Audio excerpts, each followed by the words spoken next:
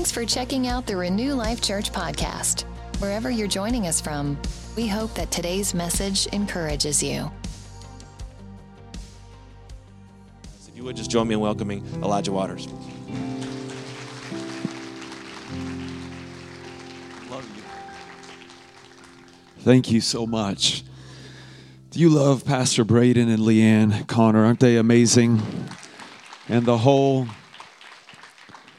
team here is incredible. And if we haven't met before, my name's Elijah.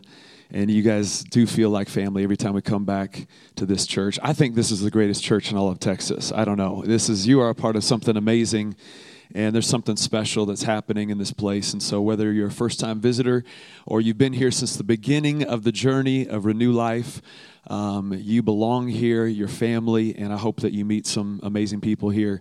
You need to know that Braden and Leanne are just as generous and kind off the platform as they are on the platform. And Braden has a gift when it comes to preparing food and grilling meat. And it's supernatural. I think it's a spiritual gift. I had some of the best steak I've ever had in my life last night.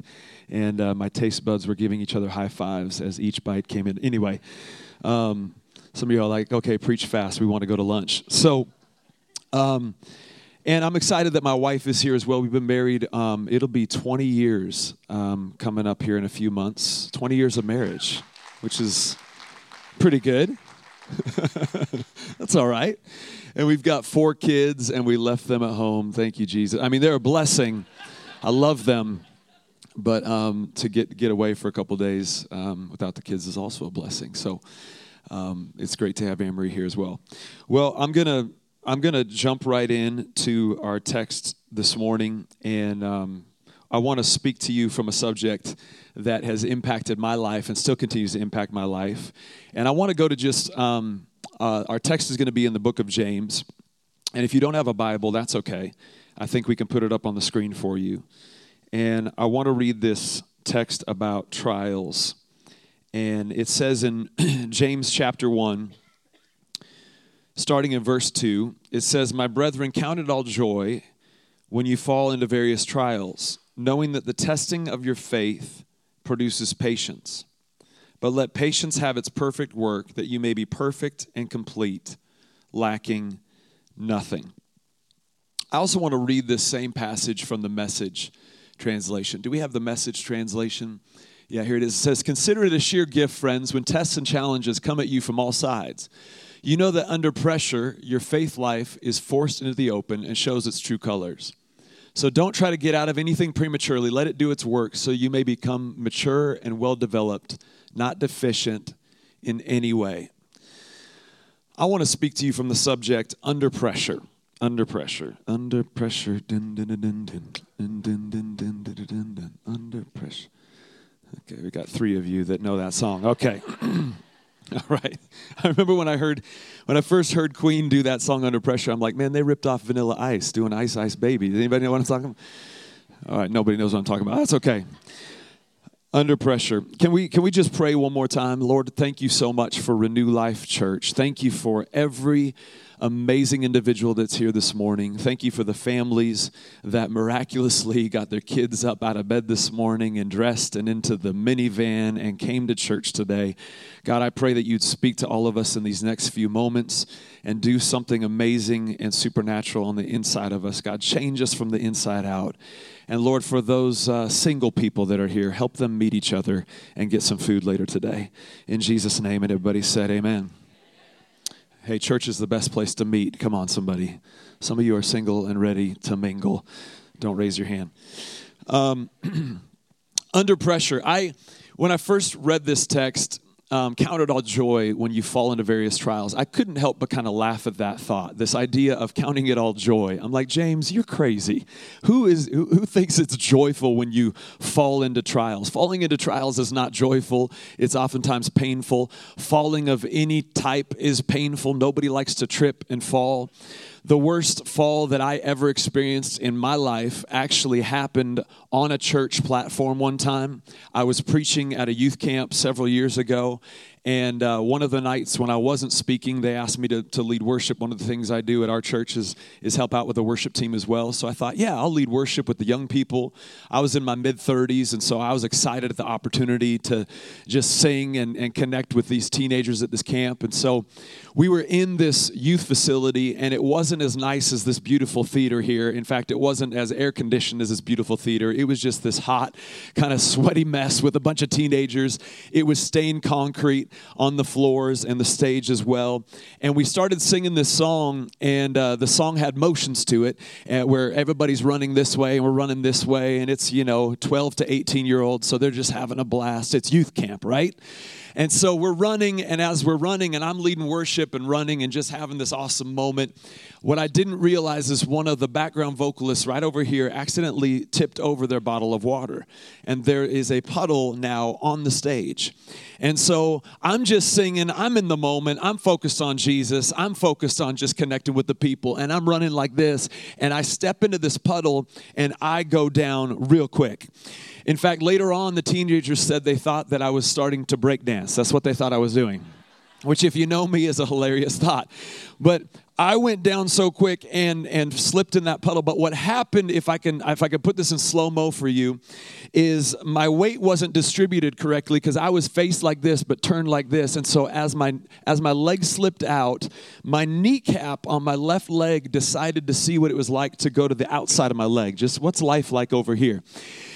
And I actually dislocated my kneecap during worship. I mean, you're watching Leanne and the team lead worship, but this is dangerous up here. You never know what's going to happen.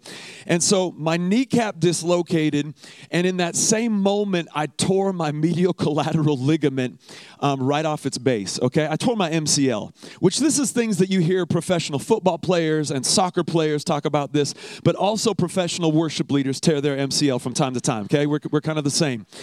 And so this all happened in a split second. I slipped, tore my MCL, dislocated my kneecap, but the biggest problem was that I still had the microphone in my hand. And what happened in this next part, you got to promise me you can't judge me for this. But what happened in this next part is I went from singing praises to then all of a sudden shouting a word that should never be shouted in any church setting ever.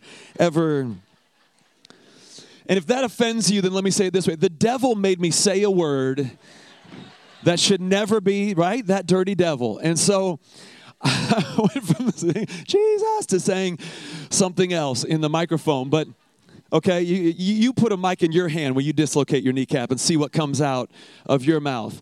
And so it was in that moment that the youth realized, oh, he's not breakdancing.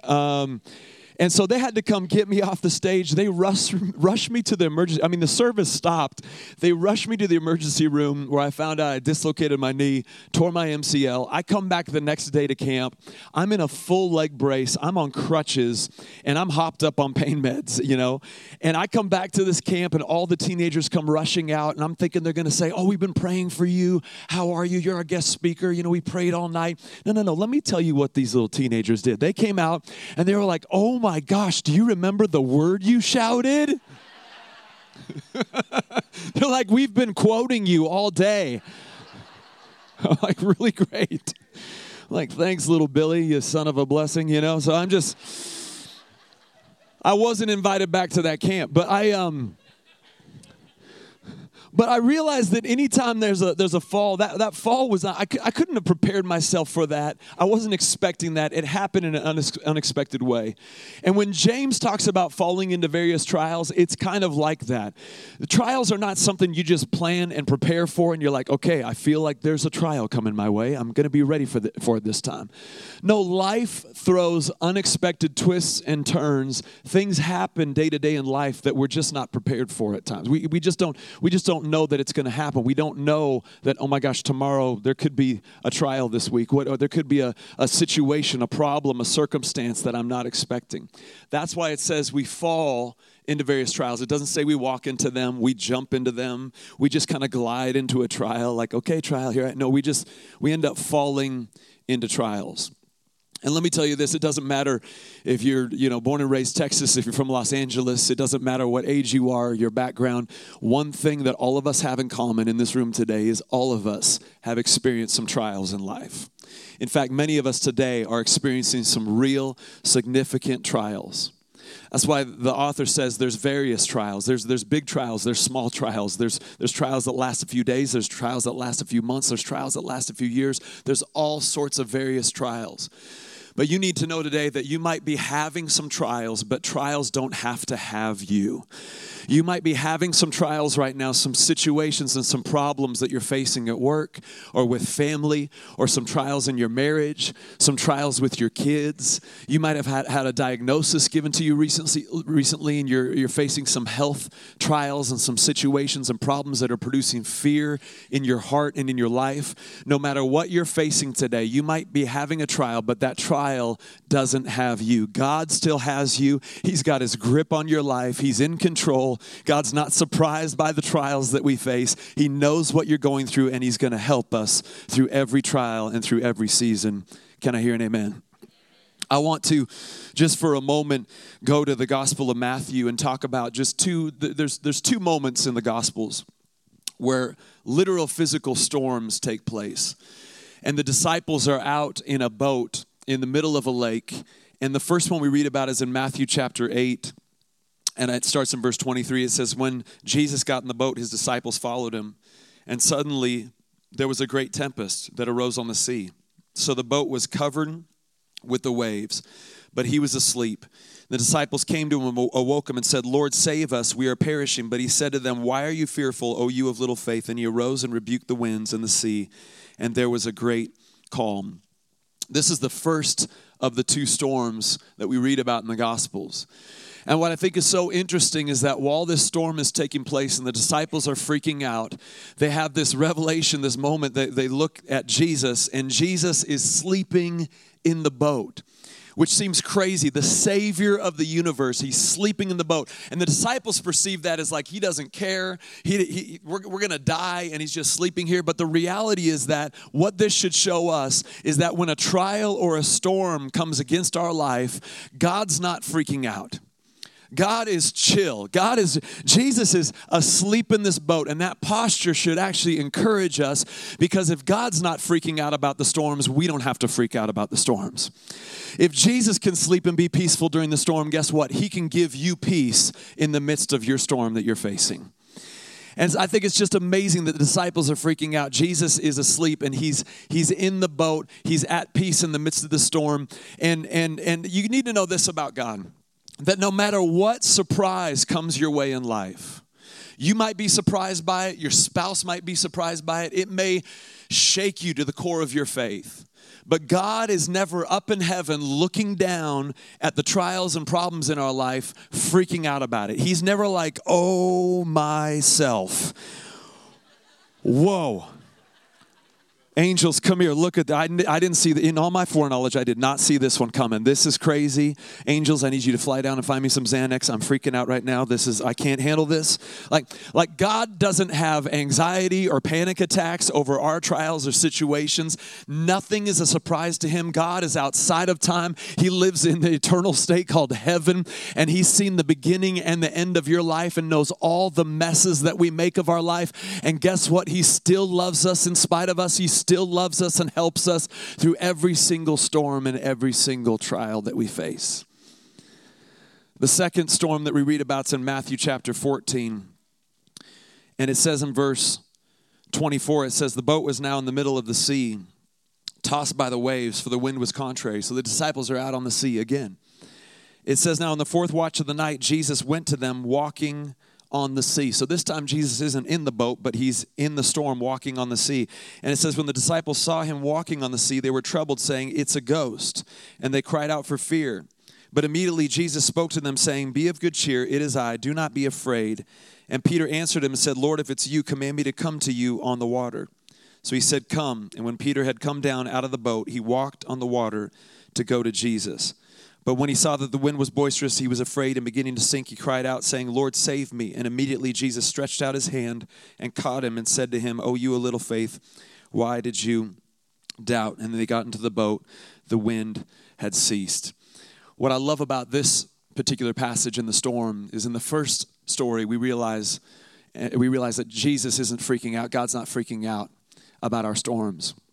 In this one, we see that even though these storms that come our way may not be from God, guess what? God's still in the middle of the storm.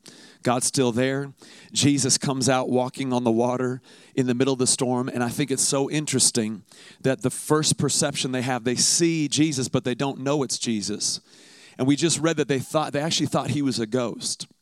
You know why I think that they thought Jesus was a ghost? Because sometimes your trials will talk to you. You know, sometimes your trials will preach to you. You're going through a problem. Your problems will talk to you if you let them talk to you. And a lot of times your problems and trials will try to convince you that God is not here to help you, but he's here to haunt you. He's here to actually judge you. He's here to actually tell you you're a bad person and you deserve this trial. You deserve this problem. You deserve this. You're on your own. But the reality is that God is not some haunting ghost trying to bring more fear into your life, judgment into your life, but he's actually the Savior of the universe coming out in the midst of your storm, coming to help you and show you that you weren't just meant to go through your storm. You were meant to walk on those waves, those very waves that you thought were going to take you down. Jesus is going to help you walk on those. Because guess what? You and I are Peter in this story. He says, come on, Peter, come out on this water with me. Because not only is God in control and on top of those waves, but he wants us to stand with him on top of those waves. That is to say that the very waves of circumstance and problems and situations that you thought was going to sink you will actually be a support to you. The waves that you thought was actually going to sink you and take you out can be a strength to you. That strength and support can come in the midst of a storm, in the midst of a trial, just like Peter walking out on these waves with Jesus. Isn't that amazing?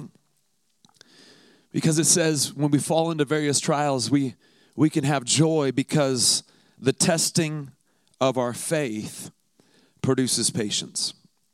Anytime there's a trial, there's a test. It's a test of our faith. It's a test to believe, to trust God in the midst of what's going on. It's the test of, okay, can I really believe and trust him for this one? Can I hang on to Jesus? Can I keep looking to Jesus? Just like Leanne shared earlier, looking unto Jesus, the author and the finisher of our faith. I'm going to keep my eyes fixed on him, forgetting those things that are behind, reaching forward to those things that are ahead. Jesus, you're my goal. You're my prize. Help. The test of faith is the test of, Lord, help me to keep trusting you in the midst of every storm. I love how Paul talks about the testing of our faith. He says in 1 Timothy chapter 6, verse 12, he tells young Timothy, fight the good fight of faith. Fight the good fight of faith. You know, faith is a fight a lot of times. It's a fight to believe, to trust God, because in the midst of our circumstances, we can't see the end of this thing. Only God sees it. So to believe and trust him that, okay, God, you're the one who sees the end of this season of my life. I can't see the season. All I see is the storm. But I'm going to trust you for the end. But I love that Paul says it's a good fight. Why does he say fight the good fight of faith? You know what a good fight is? A good fight is when you go into the fight knowing the outcome is that you're going to win this thing. That's a good fight. Come on, are you with me this morning? It's a good fight when you already know. I already know, man, this is going to be tough, but I already know in the end, we win. That's my kind of fight. It's like when I took my boys to this Avengers movie. Have you guys seen these movies? They're making just a little bit of money, I guess. But you know, the latest Avengers movie's coming out, and before we even went, I'm like, boys, I need to tell you something. Spoiler alert. I don't know anything about this movie, but I do know one thing. The Avengers are going to have a big fight, and then they're going to win. Sure enough, we go and watch the movie, and in every one of these superhero movies, there's a big fight, but in the end, we win. Well, let me tell you something. God's even more predictable than an Avengers movie. Whatever fight you're going through right now, you need to know in the end of this thing, spoiler alert, we win because Jesus has already said it is finished at the cross. It's done. We win. Fight the good fight of faith. Because the testing of our faith produces patience, it says in James, produces patience. God's producing something in the midst of every trial. You may think, God, I don't understand. I'm confused. Why am I going through what I'm going through right now? You need to know that whatever you're going through, God's producing something. God's producing something. Let me tell you a little bit about producing things. When something's being produced, when something's being created, it always starts and it looks messy in the beginning. It doesn't make sense in the beginning. We work in Los Angeles and we work with a lot of people in film and production. And it's amazing to see some of the shows that you would watch, you know, with your spouse at night on different networks or Netflix or whatever it may be, you know, getting to be with some of the behind the scenes people in our church that are a part of the films and the shows that we watch. But getting to see the creative process where we've walked into rooms where there's a dozen people and there's papers everywhere and storyboards everywhere and characters and they're deleting characters and they're editing and they're revising and it is just a mess. But all we see is the end product of this beautiful, amazing film that we love so much, but we don't realize that there was a messy, crazy process leading up to the production of this film. It's not only with films, it's just with simple day-to-day stuff. The other day, my kids were like, Dad, we want to make chocolate chip cookies. And I was like, uh-oh. Because I knew that this is 3 of my 4 children are in the kitchen now. They've descended upon the kitchen. And I was like, okay, Dad needs to leave for about an hour because I'm going to stress out. I'm like, just don't burn the house down. And before I even left, they already had, there was already flour spilled across the counter. There was sugar on the floor. Half the chocolate chips were in my son's mouth. It's already a mess. And they're 5 minutes into this. There's ingredients everywhere and mixing bowls. And I'm like, oh, okay, guys, I'm leaving. Just please clean up. And I come back an hour later, and I kid you not, I came back and it smelled so amazing in my house. There was a plate of chocolate chip cookies there, and the kitchen was immaculate, and I knew that there is a God who does miracles today, ladies and gentlemen. He still does miracles today. But I realized that no matter what's being created or what's being produced, even creating chocolate chip cookies, the production process, the creation process, it's messy at first. It doesn't make sense at first, but in the end, it's going to come together and produce something. And maybe right now you feel like in your life things are cluttered, things are messy. You don't understand what God's doing, but God is producing something. Just hang on a little bit longer. God's producing something in you. He's producing something beautiful. He's producing patience in you. He's producing virtue in you. He's producing a better version of yourself than you've ever known or seen. God is producing something in the midst of the trials. That's why James said we can go into trials with a smile. Easier said than done, James. Come on. But it's because the testing of our faith produces patience. Let patience have its perfect work. He's producing something. Well, God, I don't understand what's going on. I just lost my job. He's producing something. Well, God, I don't understand. I feel like I can't communicate with my spouse. We're speaking 2 different languages. Hang on, I'm producing something. Well, God, I don't understand my kids. I'm praying for them, but they're not making any right decisions. And oh my gosh, they're crazy. I'm producing something. Well, God, I don't understand what's going on, the diagnosis I got and what's happening in my body, and I'm so fearful. Hang on, I'm producing something. Well, God, I don't understand what this next season's like. Am I supposed to move? Is my job trying to transition me? Where am I supposed to go? God, what am I supposed to? I'm producing something. I'm producing something. I'm producing something. God is producing something on the inside of you and on the inside of me. I remember a preacher said a long time ago, if you're not dead yet, God's not done yet. And I love that because it isn't like we get to a certain place in our life where it's like, well, I've been a believer now for 20 years, and this is the finished work of Christ. I've come to the fullness of who I am as a son of the Most High. Do you need some biblical knowledge? Let me show you what the life of a Christian should look like. No. All the pastors and all the leaders would agree we are constantly under construction. God's still doing a work in every single one of us. None of us are perfect except Christ alone, and the perfect one is doing an amazing work of maturity and development and producing something on the inside of each one of us. Can I hear an amen? Let patience have its perfect work, that you may be perfect and complete, lacking nothing. I think a lot of times in the midst of trials, I've done this before, where I pray the prayer, God, please get me out of this. God, please get me out of this situation. God, please get me out of this trial. When maybe what we should be praying is, God, show me what I'm supposed to get out of this. Not God, get me out of this, but God, show me what I'm supposed to get out of this. Show me, grow me, do what you need to do in this season, God. I'm willing, I'm here. I know you're with me in my boat. I know you're with me in my storm. So Jesus, help me through this trial. I know oftentimes I do that. God, just get me out, get me out, get me out. Why isn't God getting me out? Oh, wait, because he wants me to get something out of this. He wants to show me something in this. He wants to grow me in this season of my life. When I think about letting patience have its perfect work, that you may be perfect and complete, lacking nothing. I think about an article that I read a few years back about the orange trees in Florida, why Florida oranges are so sweet. And I remember reading about this because we always see commercials about orange juice, and it's like the purest Florida oranges. It's like Florida oranges are the best. You know, Florida produces the best oranges, right? And I remember reading this article, and they were interviewing some of the farmers down there with the orange groves down in Florida. And they said that part of the reason why the Florida oranges are so amazing is actually because of all the tropical storms that come in and hit Florida. Every year we hear the stories about the tropical storms and hurricanes even that will come in through that part of the country. And what happens is these massive orchards of orange trees, these orange groves, is these storms will come through and the winds will come and hit these trees. And in the midst of the storm, the trees actually, it causes their root system to grow at a rate they've never grown before. And during this time of the year, the roots have to grow down deeper because it's just a survival for these trees. They're just trying to hang on so they don't get ripped out of the ground because of these winds and these tropical storms. So as the roots go down deep, they get into parts of the soil and nutrients of the soil they haven't been to before. And what happens is at the end of the season, when harvest comes, they produce the sweetest oranges in the entire nation. Because the deeper the root, the sweeter the fruit.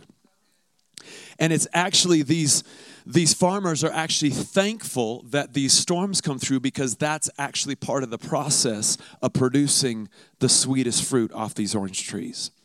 Well, can I just prophesy with my eyes open? Can I just declare something over all of us today? You and I are a lot like those orange trees.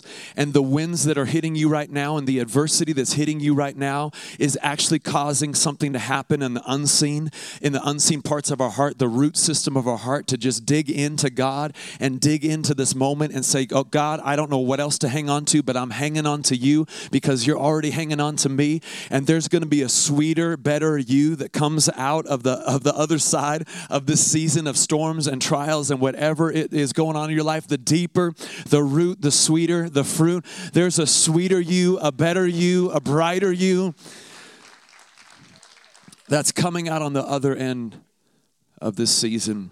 And you might feel, and I just end with this thought here, you might feel like, well, Elijah, you don't understand the storm and the trial that I'm facing because I feel like it's broken me.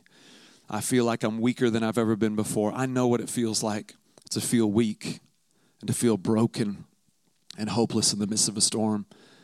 Something interesting happened several years ago. I had to have a leg surgery where my femur was broken in my right leg. I know I started with a leg injury and I'm ending this with a leg injury. You're like, this guy is problematic. We need to pray for this guy. It's a miracle I still have my legs, but my other leg, my femur had to be, long story short, my femur had to be sawn in half, and I actually have a titanium rod now that goes from my hip to my knee, and the bone had to grow back around my femur bone. And your femur's your largest bone in your body. It's a very painful experience, and I wouldn't recommend a broken femur to anybody. But I remember going back to the doctor. It was 9 months of rehabilitation and physical therapy and to get back to a place where I could walk and run and be active with my kids. And I remember asking him the question as I'm looking at x-rays, and you could still see where the break was and see bone growing around it. I said, well, doctor, will this leg always be weaker than my other leg because of the broken femur? Will it always be weaker? And he said, you know what, it's interesting you asked that, because he said it's actually the opposite. He said, because of the pressure of your bone breaking, it's forced new bone and new cells and new life to form around that broken area. And he said when the healing process is completely done, this femur will actually be stronger than your other femur that never had a break. This leg will actually be stronger than the leg that was never broken. it didn't make sense to me in the natural till he started to explain how the body responds when there's pressure, how the body responds when something's broken, and all the new cells and new life that would come around that area. And it reminded me of that verse of scripture that in our weaknesses, his strength is made perfect. And that Jesus knows every weakness. He knows the weakness that you feel today. He knows the areas of your life where you're like, God, I can't do this. But those are the areas where we need more of his grace, more of his life. Just like that part of my leg needed more fresh cells and fresh life and fresh growth. He knows the areas that are weakest, and those are the areas where we need more grace than ever. And guess what? His grace is sufficient for you. And that area of weakness in your life, he's coming to strengthen. The strength and the power of Christ will be made known on the inside of you in all those areas where you feel weak. Can I pray for you today? We hope you've enjoyed our podcast today. You can find out more about our ministry at renewlifechurch.com or on Facebook, Instagram, or Twitter. Also, our app is available for download so that